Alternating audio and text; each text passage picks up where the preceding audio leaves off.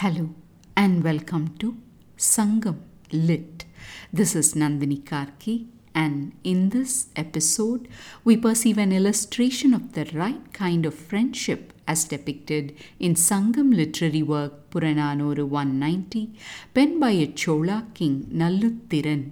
Set in the category of Pothuviyal Thinai or common themes, the verse presents a comparative study on the efforts of people.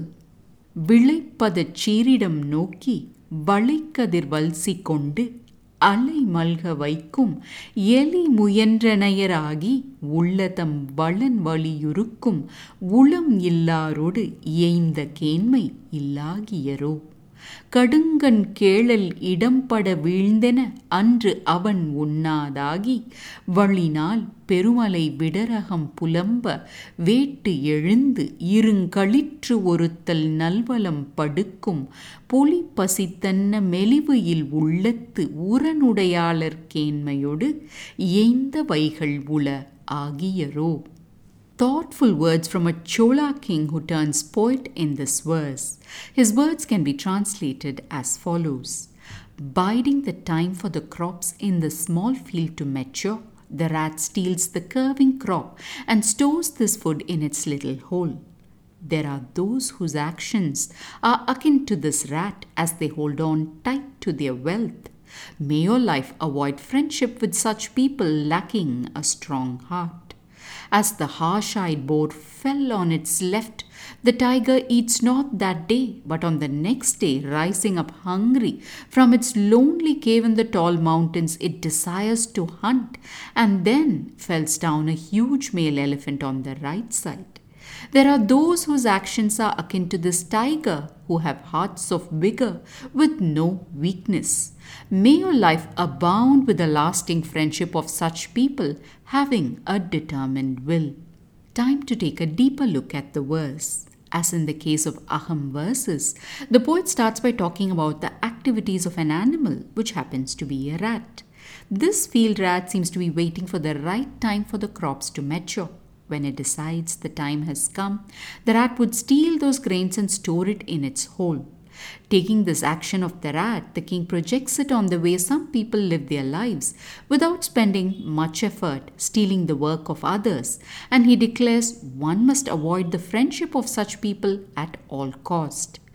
Then he turns to another animal, a tiger, which one day manages to fight and fell a boar. But however, the boar seems to have fallen on its left side, so the tiger discards the boar and walks away. A moment to pause and note the Sangam belief that a tiger would eat an animal only if it falls on its right, which we have already encountered in Natrinai 154.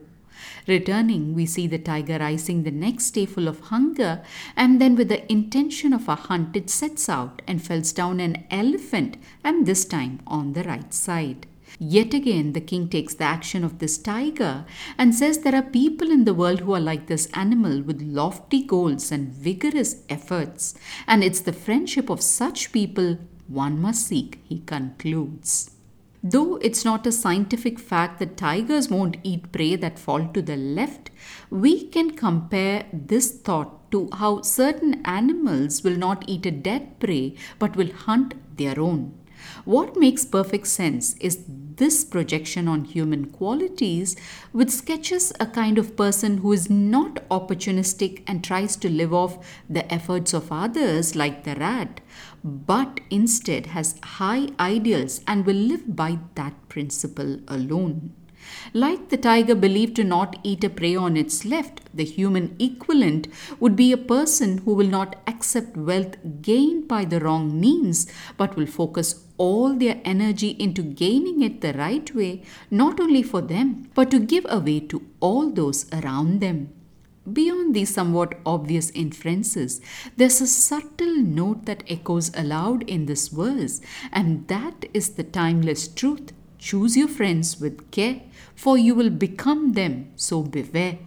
Thanks for listening to this episode of Sangam Lit and journeying with me to ancient lands and minds.